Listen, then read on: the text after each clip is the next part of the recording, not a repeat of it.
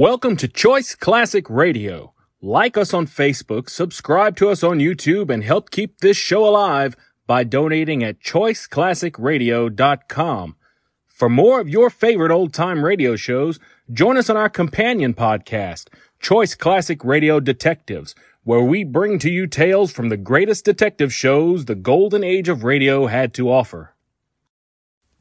And now, with 926 episodes from 1934 to 1955, we bring to you Lux Radio Theater. From Hollywood, California, the Lux Radio Theater presents Errol Flynn and Joan Blondell in The Perfect Specimen with May Robeson.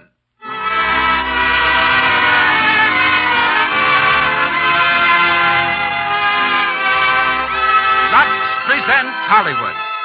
This is a play which tells how romance comes to a young man who never does anything the wrong way. Starred, as they were on the screen, are Errol Flynn, Joan Blondell, and May Robeson.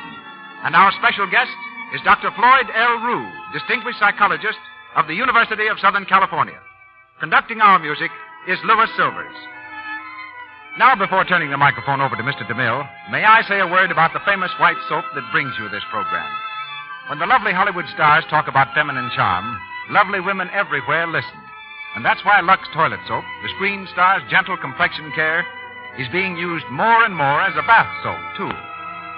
Such beautiful stars as Loretta Young say, with fragrant Lux soap, it's easy to be sure of daintiness.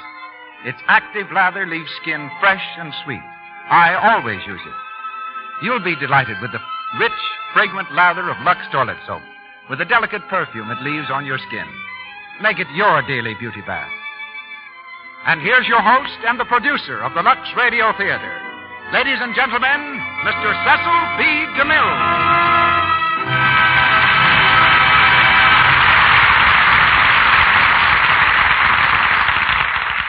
Holiday greetings from Hollywood, ladies and gentlemen.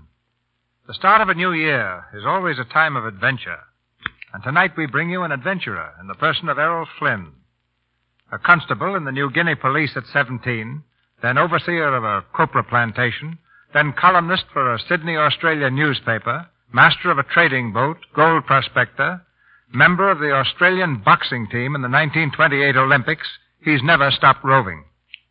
He hopes to do his next roving on his yacht, the Sirocco II, in the annual race from California to Hawaii.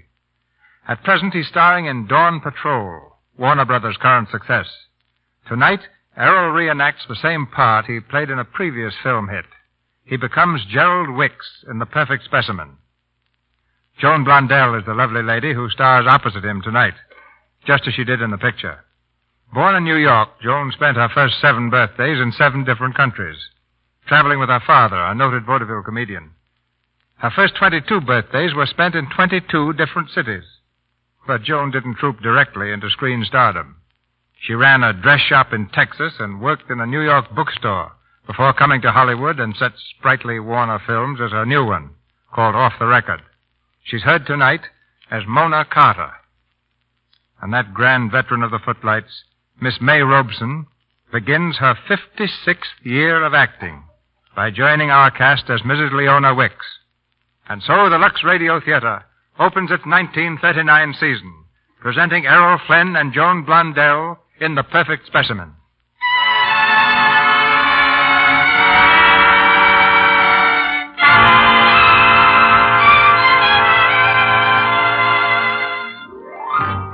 Morning at Wickstead, the imposing estate of the fabulous Mrs. Leona Wick and her still more fabulous grandson, Gerald. Approaching this Pennsylvania mansion, we see 2 guards patrolling inside the fence with savage-looking Great Danes on leashes. Before the door of the house is a sign that reads, "Don't enter without ringing." Beside it, another that says, "Don't ring." Disregarding all this, we peer into the Wickstead dining room. Grandma Leona Wicks enters briskly and is greeted by a retinue of servants. A chiming clock is heard as Grandma consults the old-fashioned watch dangling from a chain around her neck. That clock's wrong again. 15 seconds slow. Well, don't stand around like a lot of ninnies. Serve the breakfast. Where's everybody? Where's Mr. Grattan? Here I am, Mrs. Wicks. Of course you are. I can see you, can't I? That clock in the hall's 15 seconds slow. Call the clockmaker. But I really don't... Then get another clock. Yes, Mrs. Wicks. And another thing. I heard a rooster start to crow this morning. Find out who is responsible and dismiss him. Yes. Gerald's sleep must not be disturbed, nor Alicia's. Yes, Mrs. Wicks. Well, where is everyone this morning? Good morning, Aunt Leona. Good morning. It's practically afternoon. Alicia? I don't like your hair that way. Did you sleep well? Like a log. Nonsense. Logs have bumps. Young ladies don't. Where's Gerald? Evidently overslept 30 seconds. Now, don't you be impudent. Yes, ma'am.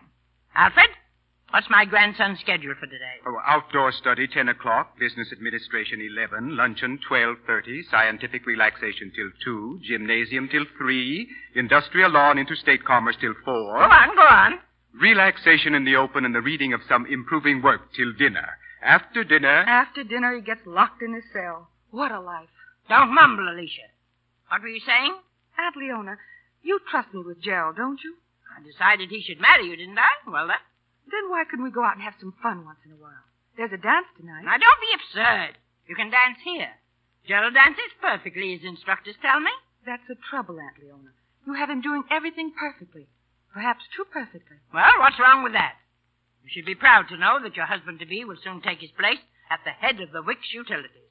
And he'll be the mental, moral, and physical superior of every one of his 10,000 employees. The perfect specimen. Good morning, Grandma. Good morning, everyone. Gerald, you're late. Yes, I'm sorry, Grandma. Just a few minutes. Few minutes? Ha! Empires have been lost, fortunes swept away, because someone was just a few minutes too late. Yes, but Grandma... Gerald, I don't like conversation at the breakfast table. Oh. Alfred. Yes, Mrs. Wicks. I don't like Gerald's attitude this morning. It's positively revolutionary. Now, after breakfast, if you will be good enough to accompany Gerald outdoors and see that he really studies.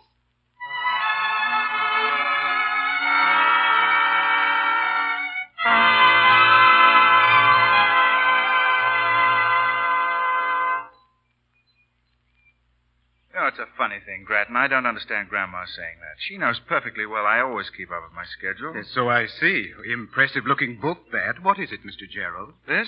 Oh, it's the effect of gravity upon inanimate objects. Very interesting. Oh, a little beyond me, but then I was never a conditioned baby like you were. What? Hello? What's that? Sounds like a tractor. Oh, yes, that's what it is. There's some work to be done down by the fence. A new man was hired yesterday, a young man named Jink, I believe. A new man? Well, I don't understand that at all. Of course, I know there must be employment for everybody, but Grandma knows perfectly well I know how to run a tractor. 6 years of motor mechanics, and she won't even let me put it into practice. Someone had to plant the corn.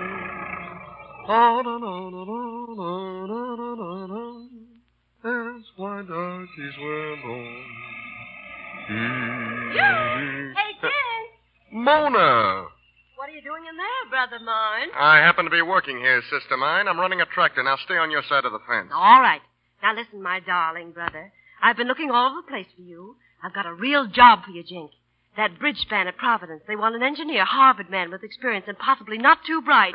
So you'd fit perfectly, darling. Don't give me that. You don't care where I work. How'd you know I was here, Mona? Well, I figured when a man gives up a job as supervising engineer to be a jockey on a plow, there's a reason. You know, you shouldn't leave romantic summer resort letters lying around. And can that Alicia gal steam up a wicked fountain pen? Oh, who is she, Jink? She live here? I ought to sock you, one says. Now beat it before you get me fired for talking to strangers. Not till you tell me. I don't intend to. You think I want old Wickstead down on my neck? Wickstead? You mean the Wickstead? Where the heir to the Wicks millions is being scientifically developed into the first Superman? The perfect specimen? This is the place. Oh, do you suppose I could see him? Oh, Jink, please take me inside and introduce me to him. You can do it. Nobody can see him. Nobody? Nobody. Want to bet? Now listen, Mona, for Pete's sakes. Hey, where are you going? I don't know. Maybe have tea with the perfect specimen.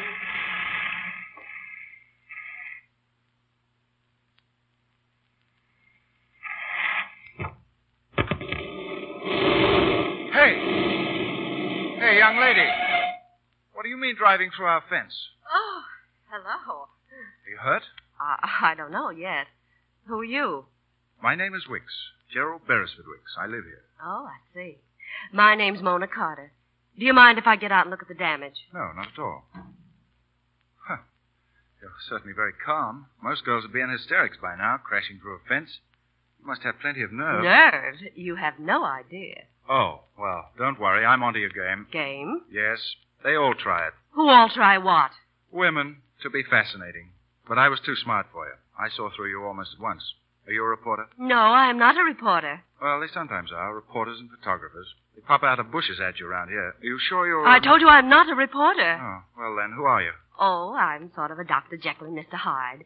When I do things like crashing through a fence, it's the Tilly Specknagel in me coming out. The witch? Tilly Specknagel. You see, when I was a kid and did anything like, stealing jam or breaking a window, I always said it was a little girl named Tilly Specknagel that did it. I'm usually a very well-behaved young lady named Mona Carter, but Tilly's always there, lurking. Lurking? Yeah, and ready to smash through. You've certainly smashed through. Not much damage to the car, though. How do you know? Well, I've just been looking at it. I'm a master mechanic. Oh, yes, you would be. The perfect specimen must be all things. Of course. Of course. You know, I've always wanted to meet you, Mr. Wicks. Oh, you are a reporter. I am not. Don't you dare call me a reporter again. Well, there's only one other thing you could be. You're a designing female. I am not, you idiot. I would marry you if... Well, in the first place, you're stiff and you're dull, and worst of all, you're conceited. Conceited? No, I don't think I'm conceited. Hey, tell me something. Have you ever been tight? Tight? Of course not. Grandma wouldn't stand Ever for seen it. a burlesque show? Why, certainly not. Why, Grandma... Ever kissed a girl? Now, listen. Don't you start anything. I can't afford to be compromised. You can't afford to. Well, and you think you're not conceited. Oh. Say, listen. Why don't you mix with the common herd? Are you really so fragile you have to stay cooped up in here? Hey, did you ever think of running away? Running away? Where to? Nothing ever happens here or anywhere else that isn't dull or boring. There's almost nothing. Would you care to stay a little longer? Oh, you're unbending. Well, I'll stay for a minute. I feel as though there's something Tilly wants to tell you. What's Tilly want to tell me? Windmills. Do you know what you need, my friend? You need to tilt a windmill or two. Windmill or two? Yeah, didn't you ever read Don Quixote? Well, naturally, I've read everything that's improving to the mind, but... Oh, yes, Don Quixote, the man that fought the windmill. Marvelous. Well, thanks for everything. And if Grandma ever releases you on parole... She won't. Or if you decide to hop over the walls, remember you've got a friend. You? Nope, Tilly Specknagel. Tilly wants me to tell you that she'd love to help an escaped convict. Goodbye. Hey. Oh, I'd better stay. Well, don't you dare drive off. All right, Grandma. Take a number, Gerald. What's all this? It's an accident, Grandma. Whose accident? Well, this girl's. What girl? Why did she do it? Why wasn't she killed? Anyone as stupid as that? Who is this young female? Mona Carter's my name, and you, I suppose, are Grandma. You're not supposed to suppose anything. What are you doing here? I know. She's got designs. No, she hasn't any designs, Grandma. It was an accident. She's good looking, isn't she? Well. And so your Grandma, Gerald? Well, yes, I suppose so. She Well, is. there you are, then. She's got designs. Mr. Grattan, take a number. I took it, Mrs. Weeks. Take it again and look at the license. Now, this is all very unpleasant, miss. I'll have to see your driver's license, please. But, officer, I didn't know the light was red. You see, I'm colorblind. Your license, please. Here you are. Now, girl, what have you got to say for yourself? Why, I didn't know it was allowed. What was allowed? For anyone to talk but you. But since I have the chance, there's one thing I do want to say to all of you, and that is, goodbye. It was nice running into you. Oh, look, wait. Don't go through that fence again. Stop. Dear. All I do is start and stop this car. Well, what is it? Well, I don't know. I do, Gerald. Remember what I said about windmills? What are you two whispering about? Gerald, do you remember? Yes. You mean Don Quixote? Windmills? Yeah. Tilt 'em, eh? Well, start with Grandma. You'll never meet a bigger one. Goodbye. And remember about Tilly Specknagel. Yes. Goodbye. I never. Why, the young hussy. Yes. Grandma, Well, what is it, Gerald? have we a Well- copy of Don Quixote in the house? Huh?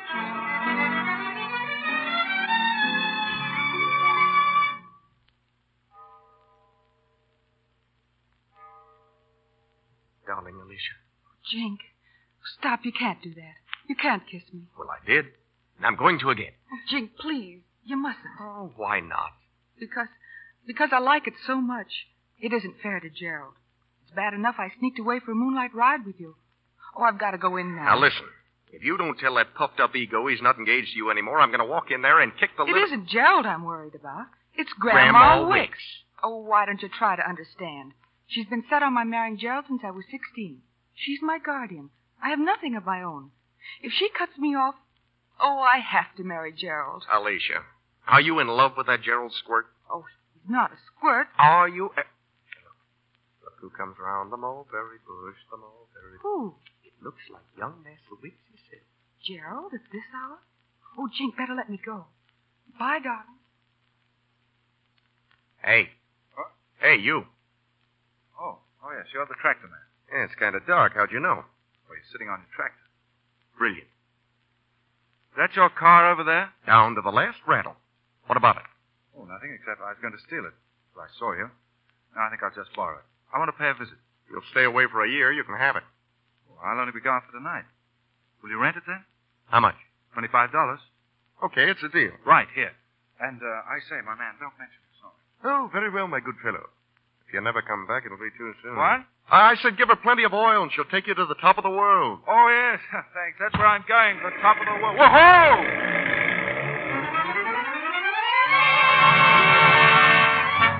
Now, Mrs. Wicks, please don't get excited. Don't get overwrought. In other words, compose yourself. Oh, shut up, you idiot.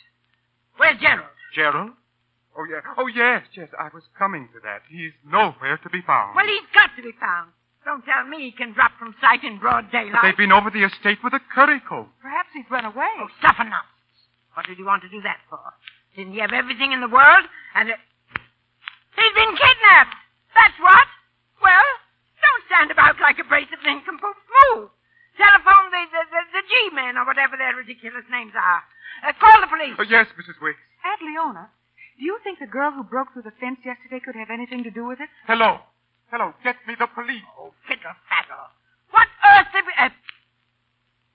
Alicia, you might be right. Whatever gave you that idea? Well, Here's the phone, Mrs. Wicks. Well, give it to me. Hello. Police. My grandson's been kidnapped. What? Why, I'm Mrs. Leona Wicks. Who did you think I was?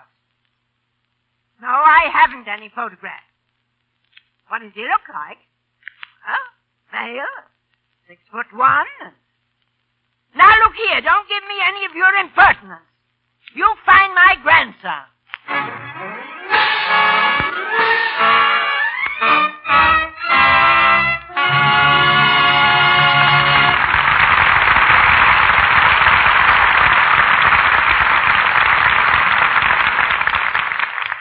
In just a few minutes, Mr. DeMille and our stars will return for Act Two of The Perfect Specimen.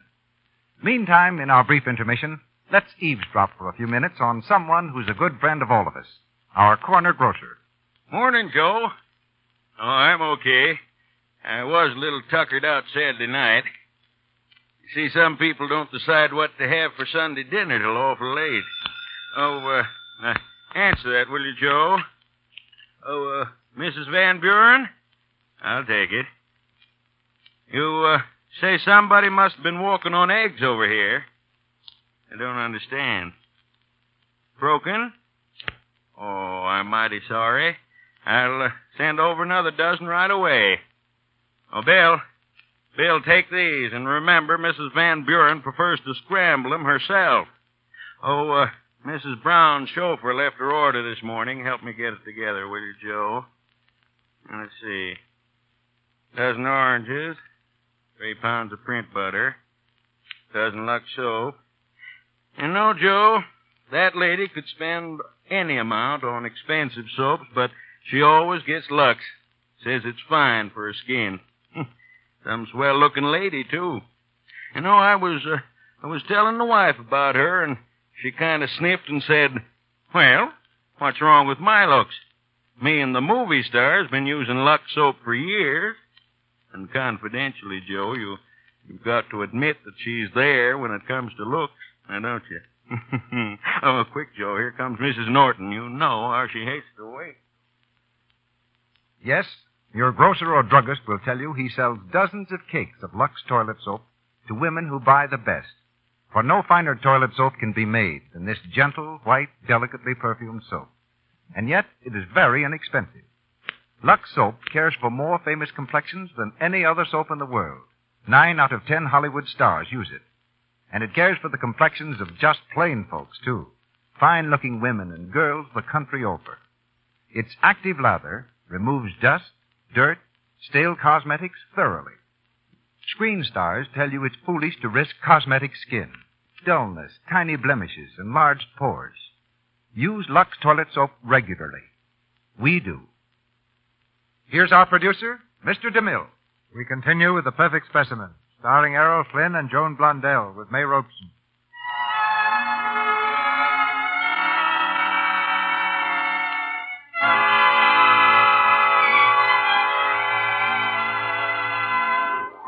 Sunset that same day, the outskirts of the town of Barrisfield. Gerald drives up to a small garage and honks his horn. Getting no reply, he honked it again. Cicero Hooker, the proprietor, comes out and looks at Gerald with definite annoyance. There, young feller. I ain't thief. Sell a filler up? No, thanks. I'm looking for the Carter residence. Well, you can take your choice. There's a whole flock of them around here. Well, the Carter I'm looking for has a daughter. Well, they all got daughters. Oh, well, this one's rather nice looking. Well, why didn't you say so? That there is Professor Carter's gal. Say, if you think she's only kind of nice looking, you'd better get you some cheaters. Yes, but where'd she live? Well, you go straight down the street here and you turn to your right at the first road outside of town. Then you sort of dog-leg past the red schoolhouse, and it's a white house there with a picket fence around her. Oh, picket fence. Well, thanks very much.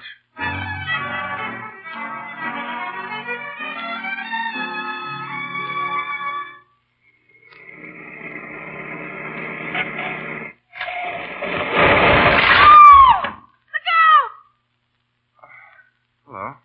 Oh, it's you. Yes. Does a girl by the name of Tilly Sprecknagel live here by any chance? Right through our fence. I didn't think you had that much nerve. Oh, well, I saw something on the porch that interested me. There was a girl reading on a front porch. Might funny. Funny. Say, tell me, how did you bust out of that Bastille? Well, through that hole you made in our fence. I stole Grattan's address book out of his pocket when he was asleep. Now I'll never remember your name or where you are. He never remembers anything anyway, so... I beg your pardon, my dear, but... Father, this is Mr. Gerald Beresford Wicks. Gerald, my father, Professor Carter. How do you do, my boy? Oh, how do you do, sir? I want to apologize. Not at all. Not at all. Always glad to have Mona's friends drop in.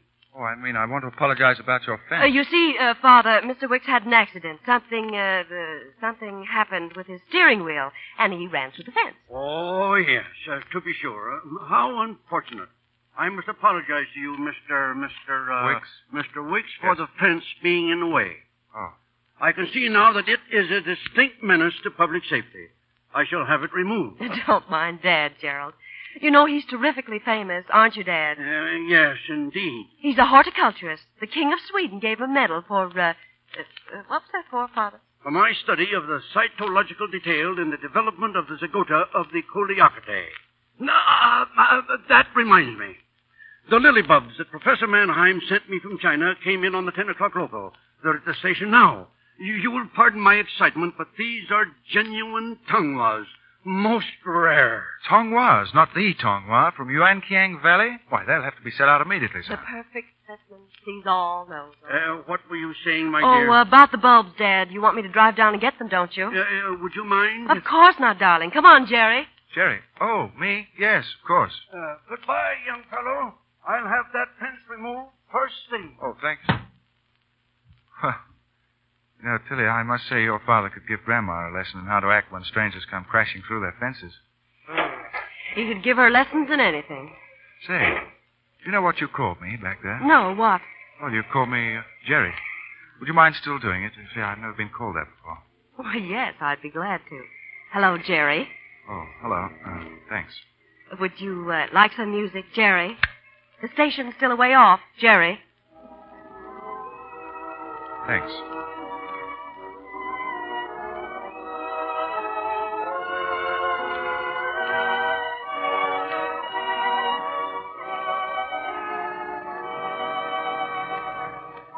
Ladies and gentlemen, we interrupt this program to bring you an unverified report stating that Gerald Beresford Wicks, heir to the Wicks Utilities and the $30 million estate of the nationally famous eccentric Mrs. Leona Wicks, is missing, feared kidnapped. Young Wicks, known the country over as the perfect specimen, disappeared at an early hour. I think another station would be better, don't you? So Grandma Wicks has unleashed the bloodhounds already. What are you going to do? Well, I'm not going to let myself be hauled back there like a runaway schoolboy. I'm going to stay out as late as I like. Bravo. Yes, that Don Quixote. He was the one. Courage. Even if the world laughed at him, he didn't care. Oh, let him laugh at me, too. I don't care either. Say, Jerry, it may be just head noises, but I think somebody wants to pass. What? Hey, that truck's on top of it. Jerry, get off the road. Jerry, that big ape's almost knocked us into a ditch. Hey, what's the idea, punk? What's your idea, you big chump, trying to run us into that tree? Say, you can't talk to Pinky like that. All right, Don Clarabella, now listen. You keep out of this, sister. You wouldn't be the first day my smackdown. Oh, now, look here, my man. You can't speak that way to a lady. My man, don't you mind man me, a stuck-up squirt for 2 cents. I'd pop you in a push. Oh, you're making a big mistake, Mistake can't step on here. Jerry, you can't fight him. Come on. Well, remember, my man, I didn't want to spar with you. Spar? Come on, I'll mop up the ground with you. You know, you ought to keep your chin covered and lead with your left, like this. Sorry, I had to do that. Grandma, I think you've got something there. I hope I haven't hurt you seriously. I'll help you up. Pinky, are you hurt? But you got some of that kid will talk to you. I'm murdered. Oh. Listen, I'm sorry, guy. You know you got a punch there. Oh, thank you. My boxing instructor, ex-champion McGraw, used to tell me that. I believe he expressed it to kick like a mule. Yeah, he must have had some terrific mules.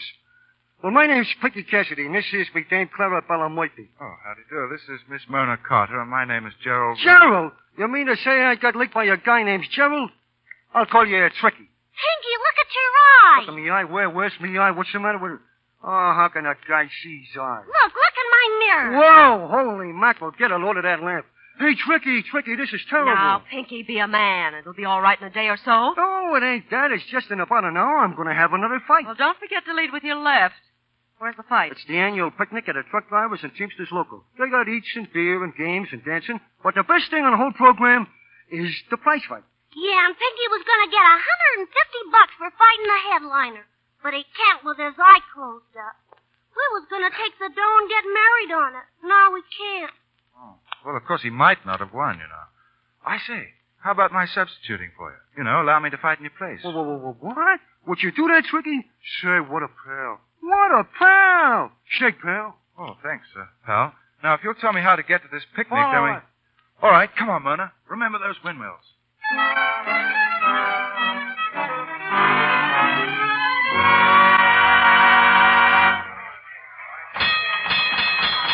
Ladies and truck pushers,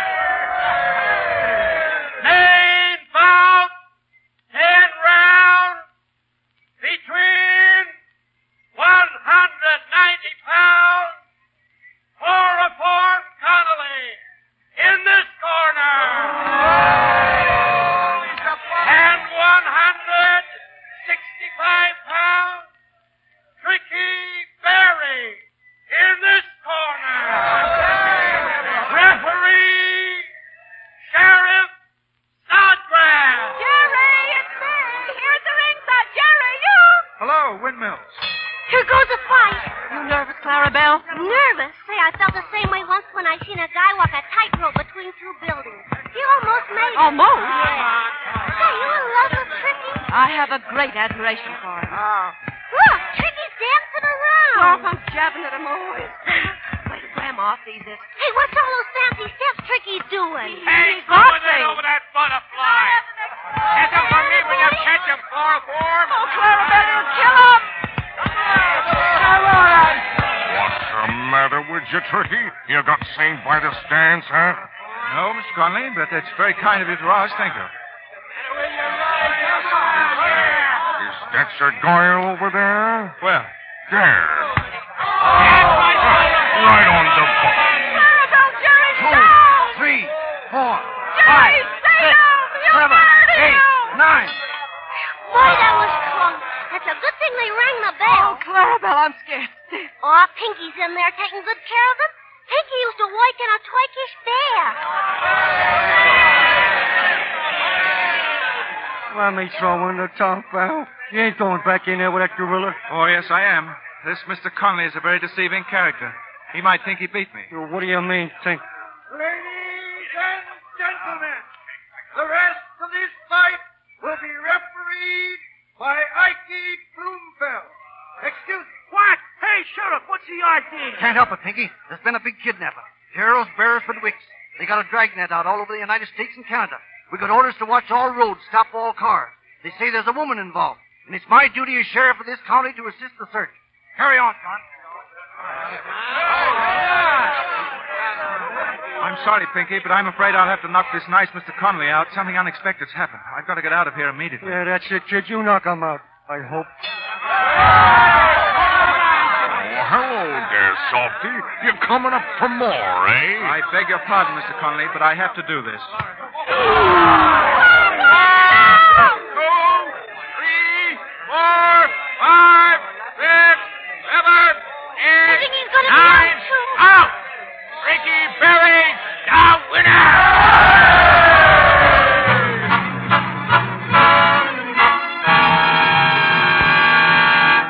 150 smackers.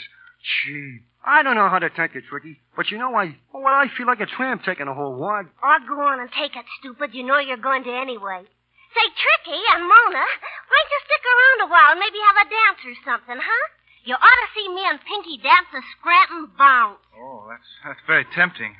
But confidentially, I don't think I can. No, you see, he's wanted by the police, and if he doesn't get away, you know what's Yeah, taking it on the lamb, huh? Yes, on the lamb. Well, Pinky, goodbye. It's a pleasure knowing you. So long, Palsy. Goodbye. And Tricky, if you ever get to sing, will you send us a... Where to now, Jerry? Well, that depends what's on the radio. There ought to be a flash any minute. Special bulletin. Here it is. A woman is under suspicion in the kidnapping of Gerald Wicks, the perfect specimen. Seen yesterday afternoon just before the kidnapping, her identity is still a mystery. The Department of Justice has released this description of her. Suspect number 1, female, white, 5 feet 2 inches, 108 pounds approximately, eyes blue, teeth good, hair blonde, good looking. This suspect has an assured, intriguing Oh, that's enough of that. I knew that Grattan has a terrible memory. Does that really sound like me, Jerry? The assured, intriguing manner part of it. Well, come to think of it, it does. Jerry, you better take me home. They'll catch up with me, you know. I'm wanted by the law for kidnapping, and I'm scared. Scared? What about those windmills? What's that got to do with it? Well, you said if I was ever wanted to fight with a windmill, you'd be on it with me. No, I'm not through fighting windmills, Tilly. We're not going home, either. In fact, we're going to park right here and look at the river.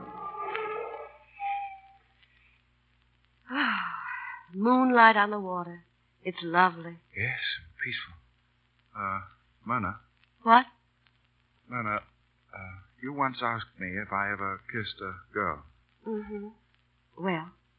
Well, Hello there, folks. Oh. That. Hi there. Oh, Lord, a hitchhiker. Look at him. He's wearing a flowing tie and shorts. He'll catch cold. He'll catch a free ride back to the asylum if he's what I think he is. Blessings on you, Samaritans, too. I fain would ask a hoist of you, me corn's hurt. Oh, certainly, but we were planning to sit here a while. Oh, fine. I'm not in a hurry. Oh. Well, do you mind riding in the back seat?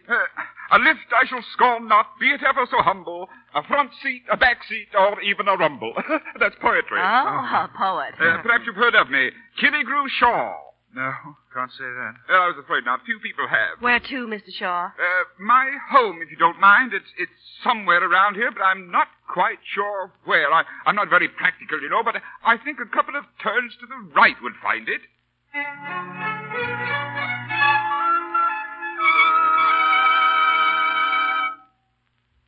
Very kind of you to ask us in, Mr. Shaw. Yes, the sandwiches were lovely, but we really can't stay. My house is yours, 'tas yours, 'tas yours. Do you happen to know what 'tas yours means? I use it a lot and never knew what it meant. You know, it's a great honor to entertain you. What are the names? Oh, Berry, Mr. and Mrs. Tricky Berry. Mr. and Mrs. A. Well, that will fix the blanket situation fine. Now, I've an extra sleeping porch and a bedroom in there. Of course, the bedroom's just been painted. You can take your choice. Oh, no, but wait. No, I don't think We've got to, Jerry. What else could we do? Where could we go? Well, thanks. Fine. Well, good night. Good night. Parting is such sweet sorrow that I must say good night until the morrow. Shakespeare. He stole it. Good night. See you in the morning. Well, Gerald, I'll flip you for the sleeping porch. Oh, never mind. How dare you say you were married to me? Why, what would Grandma say? Oh, I knew it. Good night. You may find the paint pretty fresh, but you'll probably have a solution for that, too. Good night. Don't slam any doors on me. Hey, what did you do? I locked you in, that's what I did. Didn't Grandma always lock you in? How dare I say I'm married to you indeed? Who wants you? Mona. Who'd have you? Mona, unlock They ought to the give door. you back to the Indians. Mona. You have no sense of humor at all. You can't even take a joke. And that's what it would be like married to you, a joke. Mona, I can't breathe in here. I can't breathe. Jerry, what's the matter? Jerry, speak to me. Oh, what have I done? Say something, Jerry. Oh, yes. Yes, I'm all right now, I think. Couldn't breathe. Didn't hear the pain. Oh. Oh, darling, I'm so sorry. Please tell me it's all right, Jerry. It's all right, darling. Oh, my darling. Alicia. Alicia? Why, you... Good night. Oh.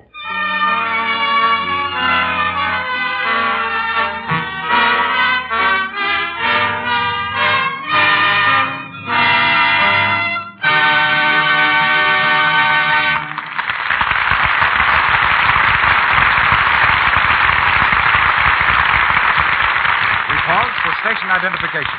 This is the Columbia Broadcasting System.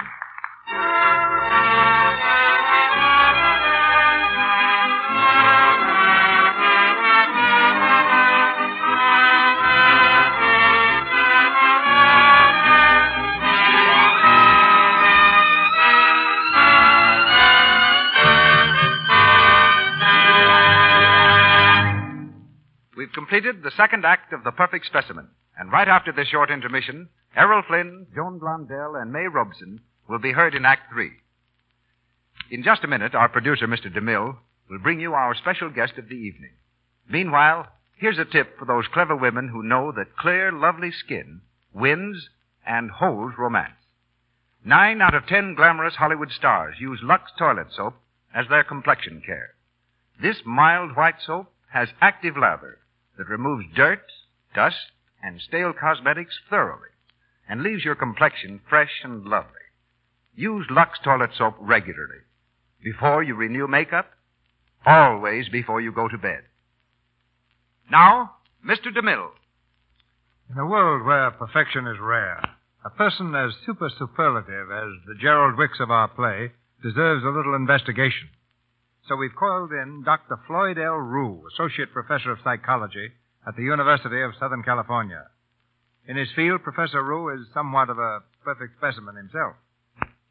During 1938, his book, Psychology and Life, was the best-selling volume of its kind in the world. Thanks, Mr. DeMille.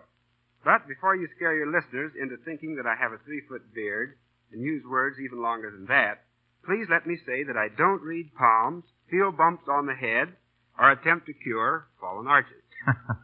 Having read your book, I can say that psychology is simply a science which attempts to understand the feelings of people and the reasons why they do things. Yes, that's about it. Now, take Gerald Wicks, for example. As a perfect specimen, is Gerald a trifle balmy, Professor? No, Gerald's just suffering from too much discipline. He's had an overdose of grandma. He's been bossed too much. Well, what's wrong with discipline? Too much bossing can make any man lose all hope. He'll swallow his pride till someday it boils over in an act of violence. The jails are full of such cases. Or he might easily seek to stimulate his wilted ego by reviving it in alcohol. Or he might do something as harmless as becoming a jitterbug, to forget his disappointment in sensations of sound and rhythm. Anyway, let's not worry too much about Gerald. Perhaps love may point the way, whether Grandma likes it or not. In any case, Act 3 will tell us. Well, do you think love is the solution for all human unhappiness? Not for all, but the right kind of love can go a long way to help. By the right kind, I mean the enduring kind of affection that involves cooperation between life partners and the surrender of certain selfish habits. The Casanova type of lover, who hurries from one girlfriend to the next, is trying to escape unhappiness in love, just as the drunkard attempts to escape it in alcohol. Neither method works. True love teaches us to sacrifice and to consider the feelings of others. It gives us no time for self-pity, and self-pity comes close to being the greatest single cause of human unhappiness. Well, are there any qualities in a man, Professor, that will never come to the surface unless he's lucky enough to find exactly the right wife? Let me answer that by saying that there's no woman capable of turning her husband's stupidity into genius. but she can certainly help him to keep from showing it. She can, for example, make the timid soul feel important. His job may be menial, but if he's appreciated at home, he'll feel that life's worthwhile and that he has something to work for. Sometimes an otherwise meek husband becomes a regular bully at home, roaring at his wife if the soup's cold and jumping on the children if they holler for the funny paper. On the other hand, a clever woman can show a conceited man the way off his high horse without his even knowing it. She can teach the spendthrift the pleasures of saving and the selfish man the joys of giving. You seem to know all about happiness and marriage. Don't you psychologists ever quarrel with your wives? We're human beings first and psychologists after. The answer's a humble yes. So, what do you do in a case like that? We go to see a psychologist. Goodbye, Mr. DeMille. Your head man, Professor. The Perfect Specimen, starring Errol Flynn as Gerald and Joan Blondell as Mona, with May Robeson as Grandmother Wicks.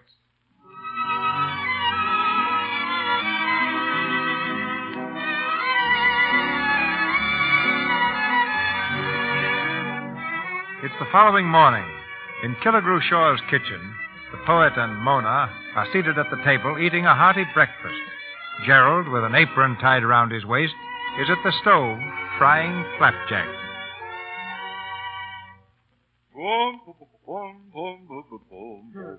The flapjack's pretty good. Where'd you learn to cook?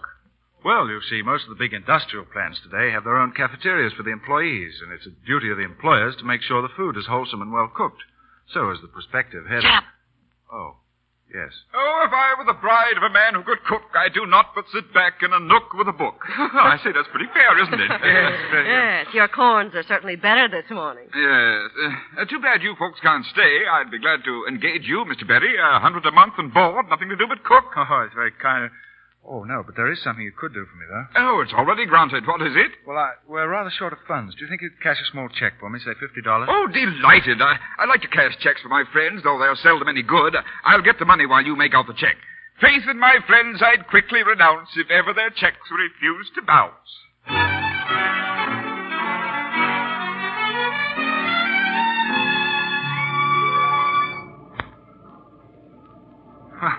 I'll always remember that Killigrew Shaw. Splendid chap, don't you think? Boom, boom, boom. Don't you think so? What? Hey, cat got your tongue? What's the matter? Nothing. Well, the rain's coming in. You better put down your window. Cold? Nope. Wet? Mm-hmm. Soaking. It's been raining for hours. What's the matter with you, Mona? You started out fine, but you've been getting grumpier and grumpier. I'm not grumpy. I'm thinking. What about? Windmills, mostly. The kind you can't lick. Who can't lick? I can lick 'em all. I can't. This one's a female windmill. And I didn't know about it till last night. By the way, I hate to be fussy, but I'd like to dry off. Oh, right. Well, we can stop right here in this town. You've got to get out of those wet clothes, quick. Don't you think the townspeople might object? I mean, stop in a hotel, of course. I'll get you a room. Say, you ain't got any luggage? No, you see, we only want a couple of rooms for a couple of hours until the storm lets up. Well, I guess it's all right then. Never let it be said that Poppenville was unkind to out-of-town folks. Will you sign right here? If you'll excuse me, I'll arrange for a suite. Sign? Yeah, you have to. Didn't you know that? Well, Grattan always did the signing for Grandma and me. Well, don't sign your right name. No, of course I won't. Mr. G.B. Berry. What about me? I can't sign my right name either. I'm in this as much as you are, even more. I'll put you down as my wife. I never had a wife, so even if they find out it's me, they'll never know who you are, will they? I wouldn't want anyone to know I was your wife. Who wants to be your wife? What's the matter? Nothing. You big dope.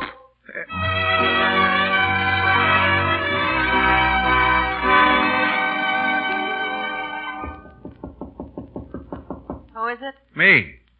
Come in. Hello. Listening for radio reports? Yeah. And I'm thinking about what Tilly Specknagel got me into this time. Huh. Well, my clothes are all dried out. I'm all set to start again. If only the rain will let up. Oh, I say. You look very attractive. Wrapped up in this old blanket, toasting my toes in the cinders.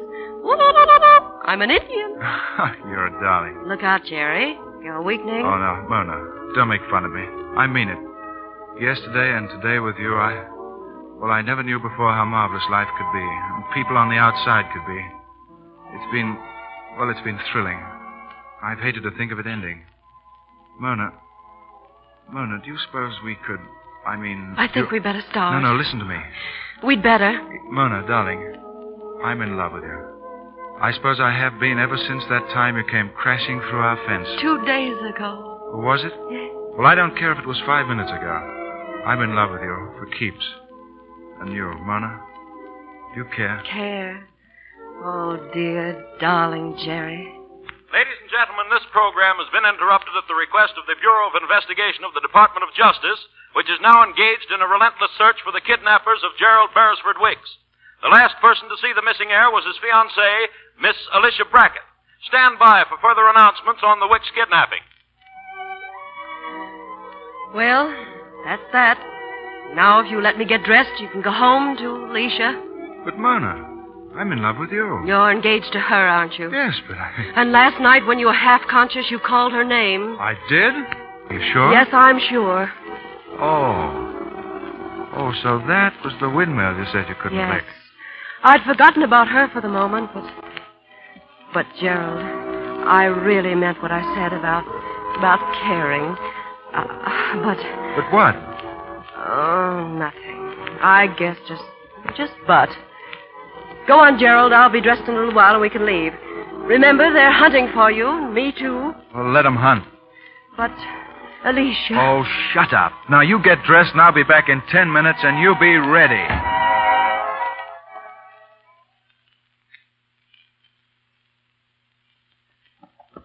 Whoa, Mona. Mona. Oh, I don't think I'm going to marry you. You take too long to dress. Hey, Mona, it stopped raining. We better get along. Mona, hurry up.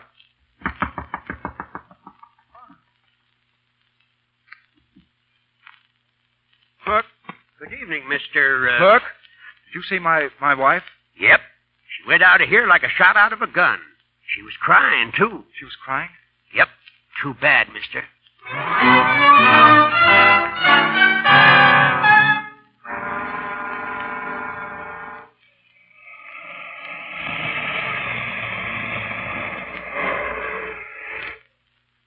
Good morning, Professor Carter. Good morning.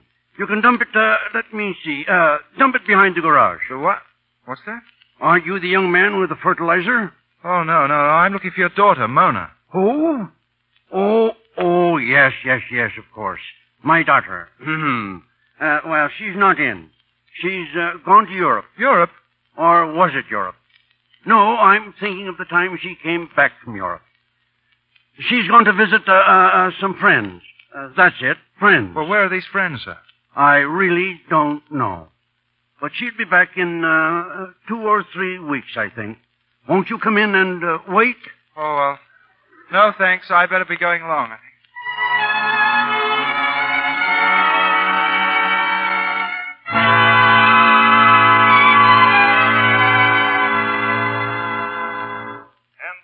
Being drawn closer in the nationwide hunt for the missing heir. The search for Gerald Wicks being conducted by the police and Mrs. Leona Wicks, the heir's grandmother, is at last beginning to bear fruit. After almost 3 weeks, several witnesses and suspects have been rounded up by Mrs. Leona Wicks, and their alibis being carefully checked by the police and Mrs. Leona Wicks. An early hour solution to the mystery is promised by the police and Mrs. Leona Wicks. Hello.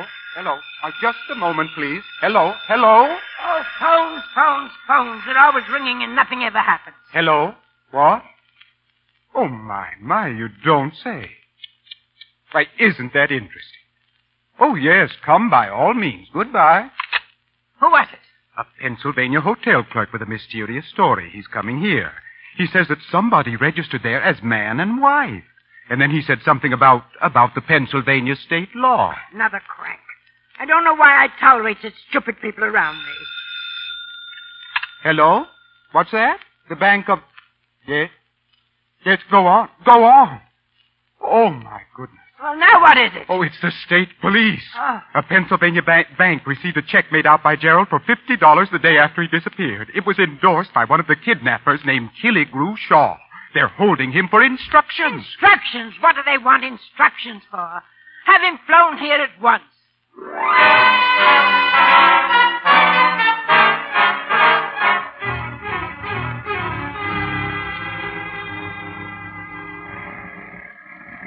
Someone had to pick the cotton. Jink, you're the most stubborn, unreasonable... Alicia, you still here? Oh, please help me, darling. Do you or do you not know where Gerald is? Wait a minute. Did you say darling? Yes. That's different. I might have an idea where to find him. Then please tell me. If I do, I'm asking this for the last time, I hope. Will you marry me? We could set up housekeeping mighty pretty with that $25,000 reward, honey. All right, Jink. But we've got to find Gerald. Where is he? Well, I don't know. Jink. But a girl once crashed through a fence. Jink, will you please? And I know where she lives. Now listen. In a little Pennsylvania town. Oh, stop. And if my hunch is right, then he's there, too. Come on, Alicia. Jink, will you please? There's a gas station up there. What gas station? The one Dad said he was working at. Who was working at? Keep down low and hide your face. Good morning. Morning. My car's on the fritz. Think you could fix it? Sure. Master mechanic. So's your Grandma Wicks. What's that? There he is, Alicia. Stick your head up. Gerald. Oh, no. Here, no, come no, back go- here, you. What's the matter with you, Gerald? Oh, Alicia. I'm so sorry. But when I saw you just now, What? Well, it wasn't you. It was Bars. Wickstead. Don'ts. Must. I just couldn't face it, that's all. You won't have to, Gerald. But you've got to come home. And don't worry about Alicia. She's going to marry me. She's got... Alicia? You are? Why, that's marvelous. And just what do you mean by that? Well, it's my... Well, you know. I know. It's the old Carter charm. You see, Alicia, I've got a fence-smashing sister named Mona.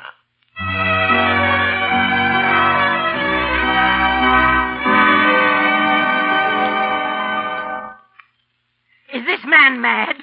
What's he talking about? Now, please, Mrs. Wicks, I'll try to speak to him. Now, you say you cashed a check for Mr. Gerald Wicks? For Gerald Wicks, I cashed a check. Oh, bad rhyme. Now listen here, Mr. Shaw.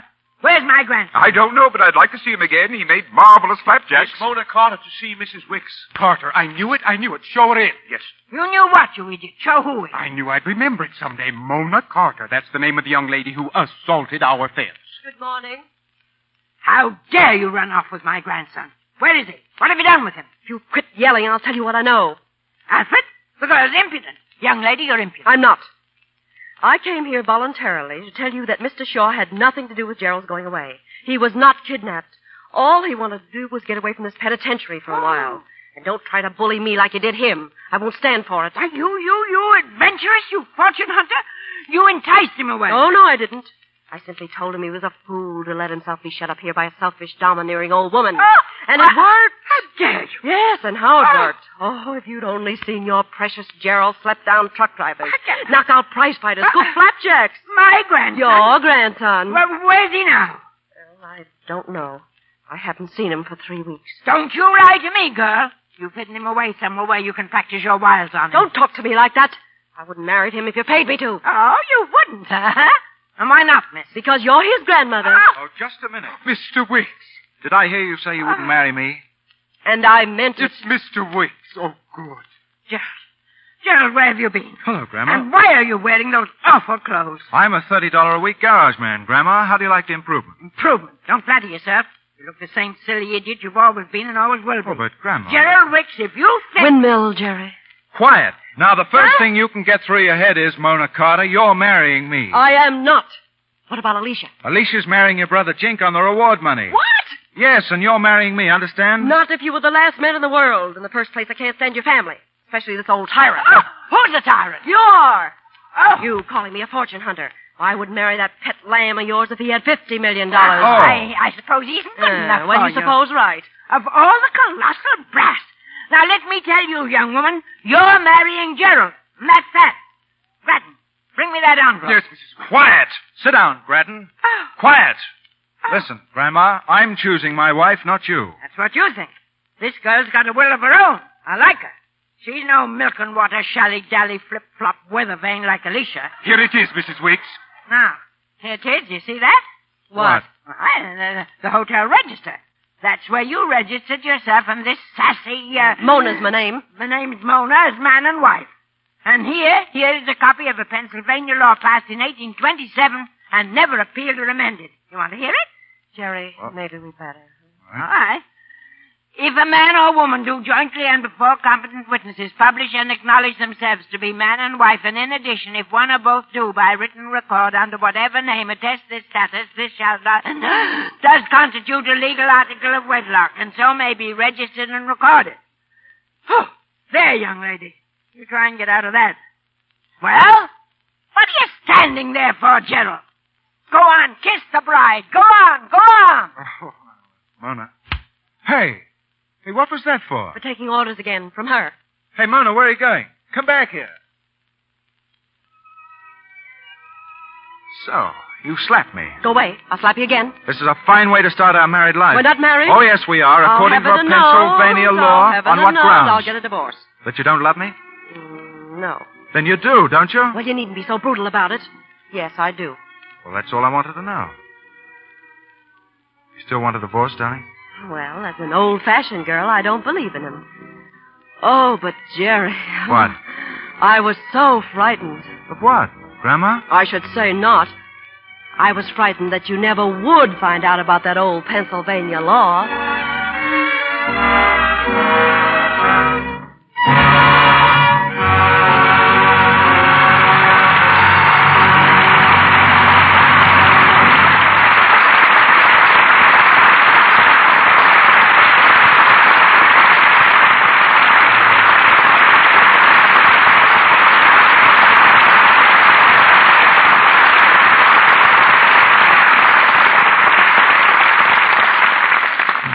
We've ended the play.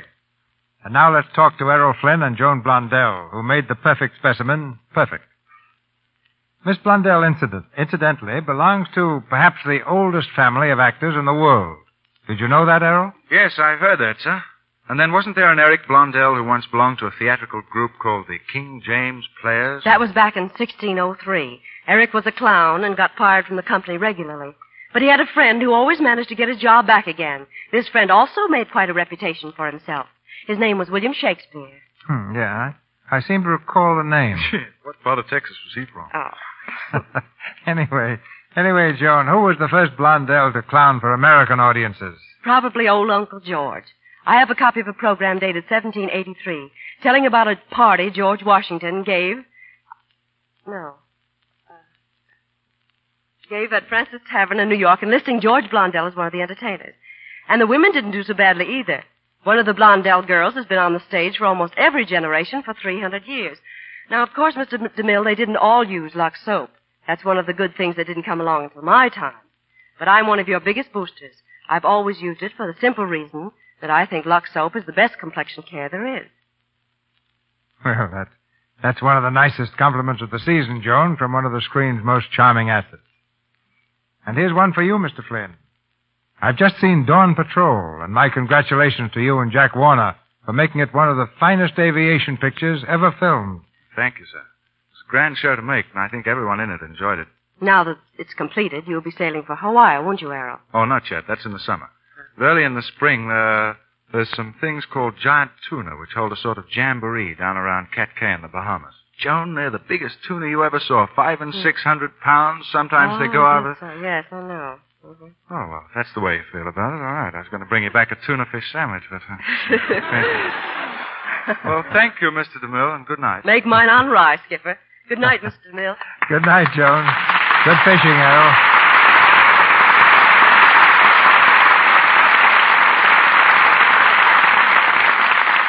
A dramatic event of unusual importance comes to this theater next Monday night. And in a moment, Mr. DeMille tells you all about it. The original story, The Perfect Specimen, was written by Samuel Hopkins Adams. And in its cast tonight, you heard Byron K. Folger as Alfred Grattan, Lindsay McHarry as Killigrew Shaw, Alma Lloyd as Alicia, Clem Bevins as Professor Carter, Eddie Waller as Sheriff Snodgrass, Ross Forrester as Pinky, Gay Seabrook as Clarabelle, Billy Bletcher as Conley, Frank Nelson as Jink Carter, Lou Fulton as Hooker, Earl Ross as hotel clerk, Lou Merrill as announcer, Bob Burleson as referee, and Edward Marr as butler. May Robeson's new Warner Brothers picture is They Made Me a Criminal. Louis Silvers appeared through courtesy of 20th Century Fox Studios, where he was in charge of music for the new film, Kentucky. Here's Mr. DeMille. Every once in a while, a play comes to the screen which is lifted by sheer brilliance and dramatic power out of the field of entertainment and becomes an unforgettable memory. Such a play we've prepared for next Monday night, Mireling. The story of a love greater than a kingdom, a devotion that triumphed even over death.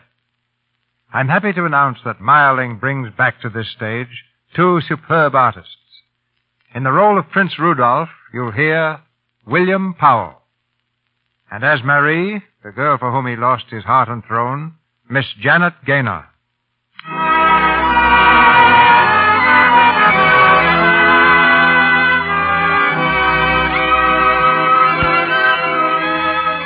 Our sponsors, the makers of Lux Toilet Soap, join me in inviting you to be with us again next Monday night when the Lux Radio Theater presents William Powell and Janet Gaynor in Mireling.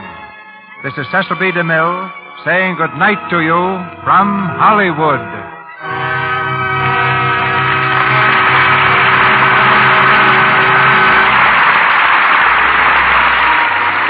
Tonight's presentation, ladies and gentlemen, came to you with the good wishes of the makers of Lux Toilet Soap, the complexion care preferred by 9 out of 10 of the lovely Hollywood screen stars. This is your announcer, Melville Ruick, bidding you all good night and wishing you a very happy New Year. This is the Columbia Broadcasting System.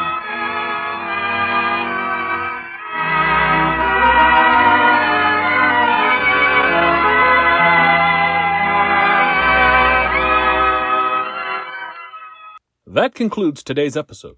We'd like to thank you and remind you to donate at choiceclassicradio.com. Remember, your donations make episodes like this possible.